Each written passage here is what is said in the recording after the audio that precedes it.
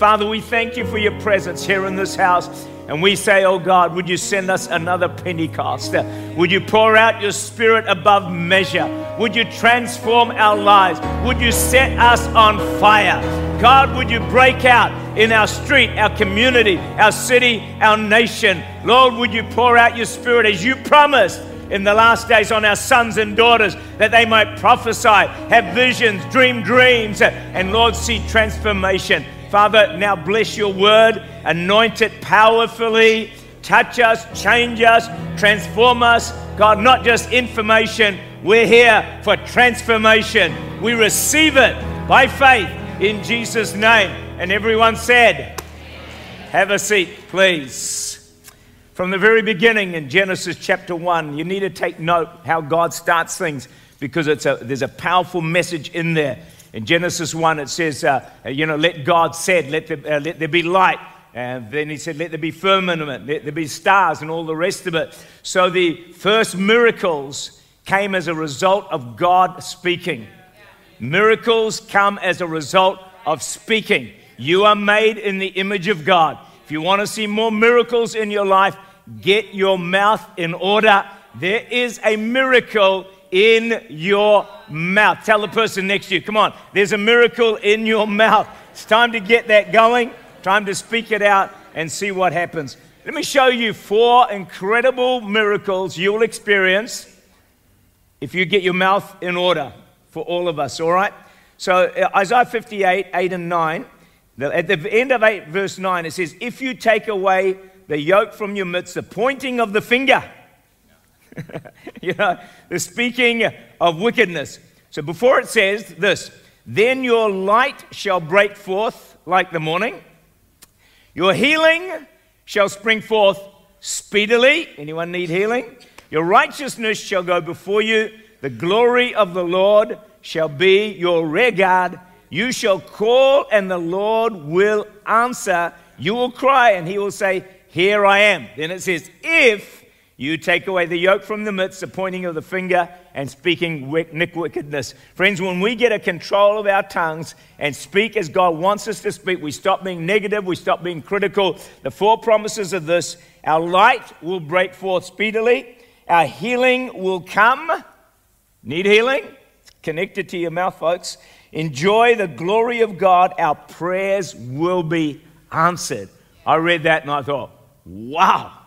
That is amazing, just from getting our words right. And I wonder whether one of our biggest struggles in life that defeats us again and again and again is the words that come out of our mouths. So let's pray that God will help us with that. Proverbs 16:24, pleasant words are like a honeycomb, sweetness to the soul, watch this, and health. Everyone say health. To the bones. Right words. Health to the bones. There was a conference on health that took place a while back, and they said this. This is what they said. The experts said this. Negative words, listen carefully, reduce our immune system. And we become more susceptible to sickness. That's worth really thinking about, isn't it? Negative words reduce your immune system. Wow. This whole area of words, it's a bigger deal than we realize. And it's something, if you're like me, we're very careless in this area, but we need to change it. John Kilpatrick, pastor of the great Brownsville revival, he shares how God gave him a key to releasing miracles.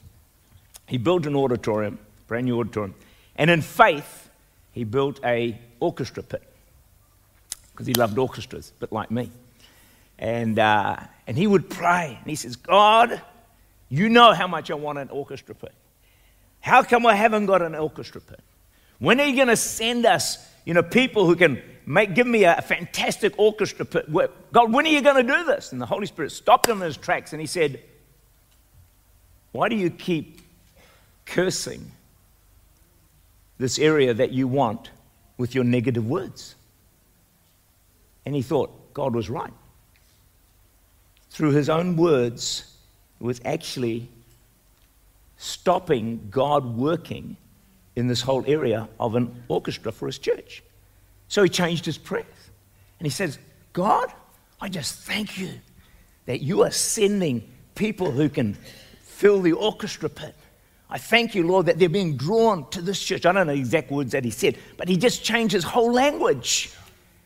And he said within 90 days, a trumpet player joined the church, a great trumpet player, and after that, a whole lot of other people came together, and very shortly, within about 90 days, or just after that, he had a fantastic orchestra in his church. He said for 19 years he had prayed, but once he changed how he prayed, God moved powerfully in his situation. So guess what, folks? I've changed my praying. I'm saying, God, I thank you that this area of my need, you're moving in this situation. God, I thank you my family are coming to Christ. God, I thank you that I'm being healed. God, I thank you that doors are opening for me. God, I thank you that your blessing is coming my way. I've changed my language. Instead of cursing situations with negativity, I'm blessing them. And I believe God is going to answer in an ever-increasing and powerful way. You can change your world by changing your words. Anyone here need to change your world? Your words will change it, folks. It will really change it, make a big difference. Let me tell you another story. Catherine Marshall, in her book, A Closer Walk, she said God gave her an assignment for a day and said, now, Catherine, I don't want you to speak any negative words or to criticize anybody for a day. And so she launched into a day, and she said that, she stopped being negative, and by about midday, she said she felt just a void in her life, as if she had been completely wiped out, because she couldn't say anything negative. She was obviously so used to it. And she said, I couldn't understand why God had given me this assignment. Made no sense. She said, until about mid-afternoon. And what she says in her book, from a result of this fast, she said in the mid-afternoon, God gave her a new vision for her life. She said ideas began to come in a way she had not experienced in years. God showed her that her critical nature had not solved a single thing. All it had done was stifle her creativity. I want you to think about that. You see, right speech releases creativity. It releases strategy. It releases solutions and wisdom. Our negative speech blocks all this stuff coming into our lives. We can change our world if we can just change our words and see the solutions that we're asking for. Do you know when it comes to salvation, the greatest miracle of all is salvation. Is that right? Do you know how you get it? Listen to Romans 10, verse 10. For with the heart one believes unto righteousness. Fine, but nothing happens. With the mouth, confession is made unto salvation. It's not enough to believe. It's not enough to think positively. You've got to get the words out of your mouth. The whole area of, there's another passage on this. Hebrews 3 verse 1 says that Jesus is the high priest of our confession. Now, confession is it can mean to say the same as. So you're saying the same as what God says. You're saying the same, maybe you're quoting scriptures or all that sort of stuff. But when we speak or confess, particularly scripture, but also when we're being positive, Jesus releases his authority to bring to pass the words that we speak. See, he is the high priest of our confession. He is the high priest of our words. We give him words, then he releases his authority to bring to pass the words that we speak. So we want to get Jesus working for us through the words that come out of our mouths. I want to just take this whole message just go a bit deeper with this. And it's to say this: it takes only one voice at the right pitch to start an avalanche. Now, I researched this, and it's probably not true that a voice at the right pitch can start an avalanche of snow. But I believe, I'll show you from Scripture, it is true that when a person, a Christian, finds their God-given voice and speaks at the right pitch, it can start an avalanche of transformation. So, we see this through history. Martin Luther King, Jr., in his speech, I Have a Dream, 1963, against racial injustice for Negroes, he found his voice, his God-given voice, and he started an avalanche of transformation. Think of Martin Luther, the great reformer. He also found his voice at the right pitch when he nailed the 95 Theses to the church door in 1517, and he started an avalanche that sparked the Protestant Reformation and the message of justification by faith that forever changed the face of Christianity. John Wesley found his voice at the right pitch when he was excluded from preaching indoors in churches, and he went out into the fields and he started an avalanche of salvation, revival, and the birth of the Methodist Church. John the Baptist found his voice at the right pitch when we read in Mark 1 verse 3, the voice of one crying in the wilderness, prepare the way of the Lord, make his paths straight. So friends, I want to take this to you and to me, because we all have a God-given voice. Here's a question I want you to ask yourself. What is your voice? What is your voice? What is your life saying to the people around you? What do you stand for? What do you stand for? See, you are called to make a difference in this world. You're called to help advance the kingdom of God. The world needs your voice. You have a life message given to you from God in heaven. And you need to find out what that message is. You need to find out what your voice is. And then you need to amplify it and declare your voice and start an avalanche of transformation in your world around you and beyond your own world. And if you don't know what your voice is, friends, I'm telling you, ask 3 or 4 people around you and say, what do you see as my voice? What does my life stand for? What do I stand up for? What do you hear coming out of my life? Maybe out of my vocal cords, but no, even out of the very life that I live. What is my voice? Because friends, you have a voice. We've all been given a voice. We're made in the image of God, and we got to discover. So let me ask you this question. If I said to you, okay, tell me, what is my voice? What is the voice of the pastor? You could probably all tell me what my voice is. My voice is, I've got a voice for prayer. Is that right? Yeah. I've got a voice for revival. Have you ever heard that come out of my lips? I've got a voice to see New Zealand turn to Jesus. Have you ever heard me say anything about that? Yeah. I've got a voice for revival. Yeah. I've got a voice for unity. You know what my voice is. Yeah. And I'm telling you, friends, my voice needs to be heard. I will not be silent. I will not be shut down, because my voice needs to be heard. But wait, your voice needs to be heard. It's all our voices together that are going to bring transformation to our society and to our nation. So tell the person next to you, your voice needs to be heard.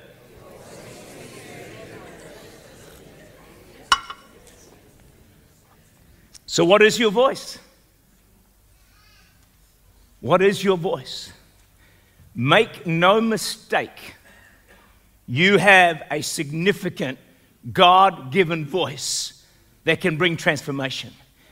God forbid that that voice gets buried in your grave unheard. You can't do that, friends. You owe it to God. You owe it to society. You owe it to the people around you. You see, You have a unique voice. I don't have your voice. I can't work the transformation you can work. I won't reach the people you're going to reach. You see, we all know everyone has a different voice. You know, if you're in one room and there's someone talking in the next room, often you can tell who it is because they've got a unique voice. When you answer the phone and you hear the other person's voice, usually if you know that person, you recognize who they are because why? They have a unique voice. Everyone has a unique, God-given voice that needs to be heard. And I think, friends, we have been silent for too long. We have been quiet for too long. And let me say this. When you find your voice from God, you can be 100% sure the devil will do everything he can to shut you down. He's got to silence your voice. If not silence it, subdue your voice. He's got to keep you quiet, friends. You wouldn't know how many people try and silence me, friends. But I'll not be silenced. I've got a voice from heaven. And it's my responsibility to let that voice be heard as far and as wide as I can get it out there. But what is true for me, friends, is also true for you. Ask the person next to you, is your voice being heard?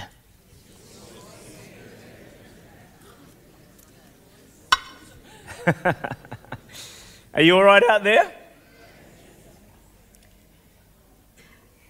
See, here's some areas where you may be called to use your voice to start an avalanche. Give you some ideas. They will all be connected with a biblical basis and helping advance the kingdom of God in some way. So you may have a voice for social justice. You may have a voice caring for the poor. You may have a voice for sharing Christ with others.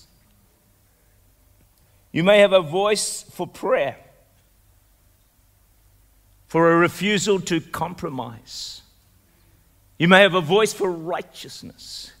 You may have a voice to uphold the authority of this book. You may have a voice that you will never surrender to peer pressure. People need to hear that voice more than before in our history. Because so many are surrendering to the peer pressure at whatever age it is. You be a voice. So no! Be a voice for what you will watch with your eyes. And what you will refuse to watch. And when people are going to watch something you know they shouldn't, you be a voice for righteousness. You be a voice for what is acceptable in the eyes of God. Friend, you have a voice. And that voice needs to be heard. Desperately needs to be heard. Don't let the devil whisper in your ear right now and say, I have no voice. Well, if you have no voice, don't ever speak again. Because you do have a voice. You know, all great Bible characters found their voice and their pitch. You can go through all of them, Genesis to Revelation, and they declared what God had called them to do. You know, speaking at the right pitch, I believe, involves speaking at the right time, the right place, with wisdom, with humility. All right? It's not just blab, blab, blab. No. You got to know when to speak. You got to know when not to speak. Sometimes the loudest voice is the voice of silence.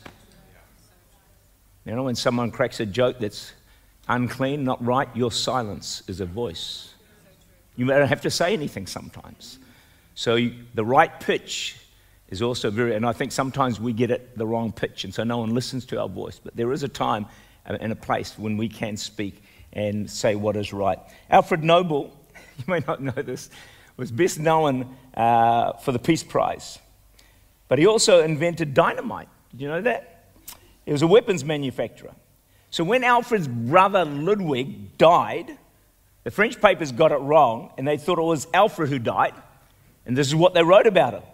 They condemned him for his invention of dynamite, and that Alfred Nobel was a merchant of death, is dead. He became rich by finding ways to kill people, more people faster than ever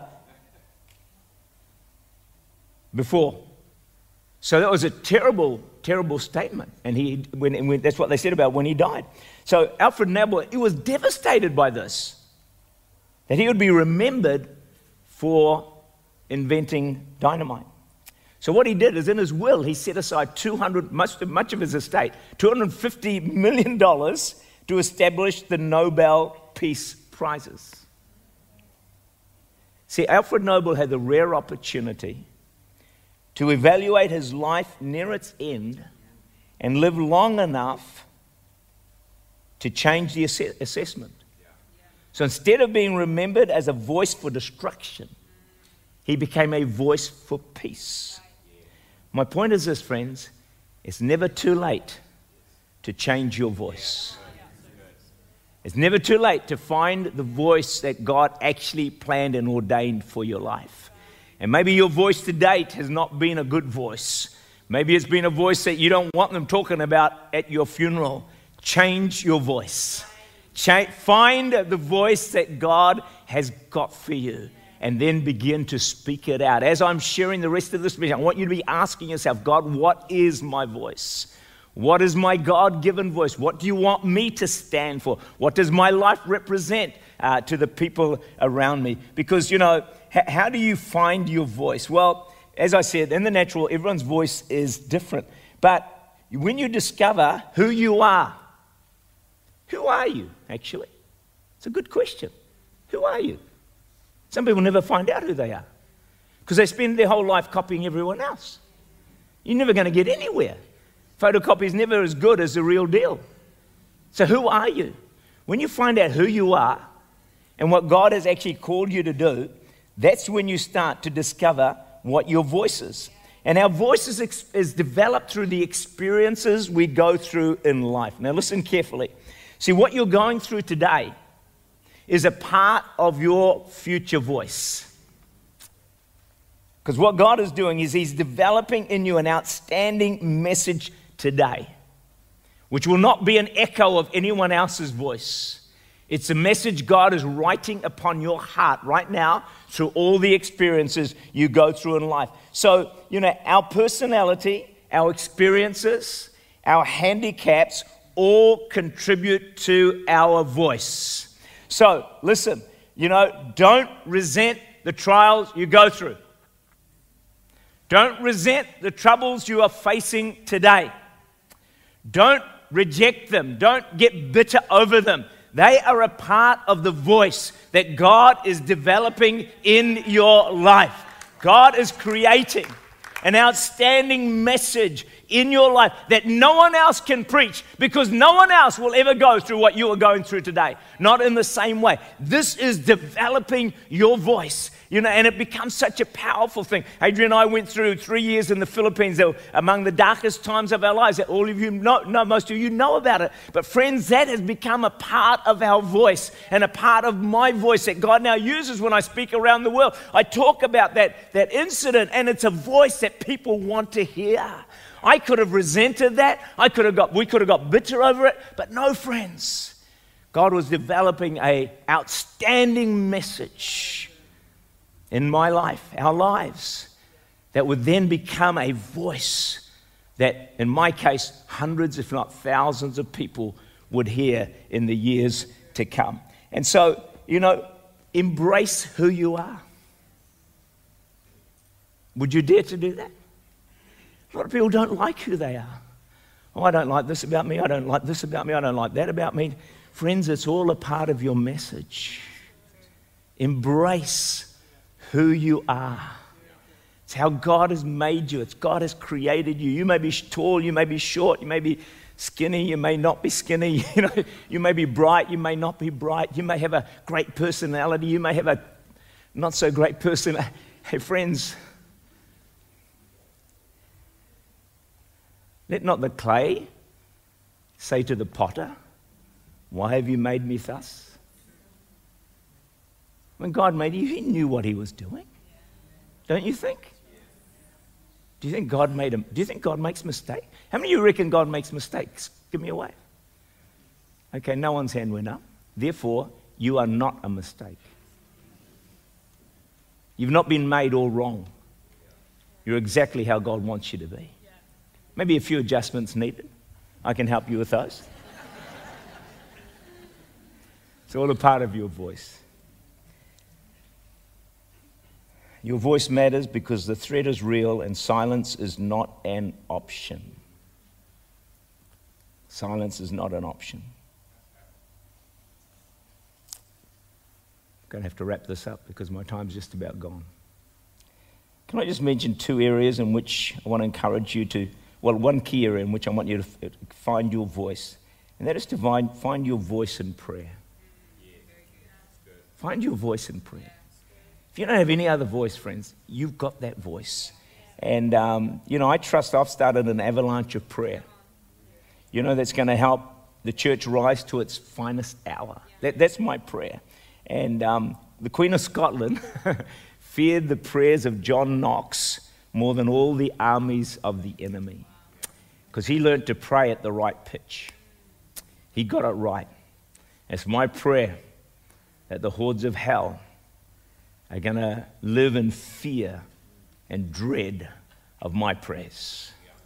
That when I go to prayer, and when our revival prayer meeting, which is going so fantastically well on Thursday nights, when we go to prayer, I want there to be alarm bells in the dark regions of the damned. And they're going to think, oh no, that Bhana and his revival prayer team, they're going to prayer in the next hour or two. We're going to lose a lot of ground, and there's going to be havoc and mayhem and migraines in the regions of the dead, in the regions of hell, friends. We find your voice in prayer. You have got a voice in prayer. Have you ever found it? You have got an outstanding, phenomenal, massive voice in prayer. You have got it, friends. Make no mistake.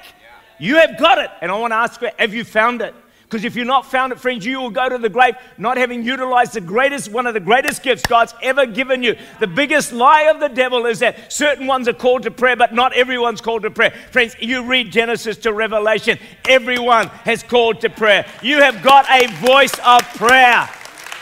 Tell the person next to you, you can be a phenomenal prayer warrior. Go and tell them as loud as you can. Sorry to get a bit wound up about that. But boy, if the church could ever find its voice of prayer, watch out New Zealand, watch out world. It will transformation. Bingo, we have got it, friends. We've just got to find that voice of prayer. And that's one of my missions that I have in life.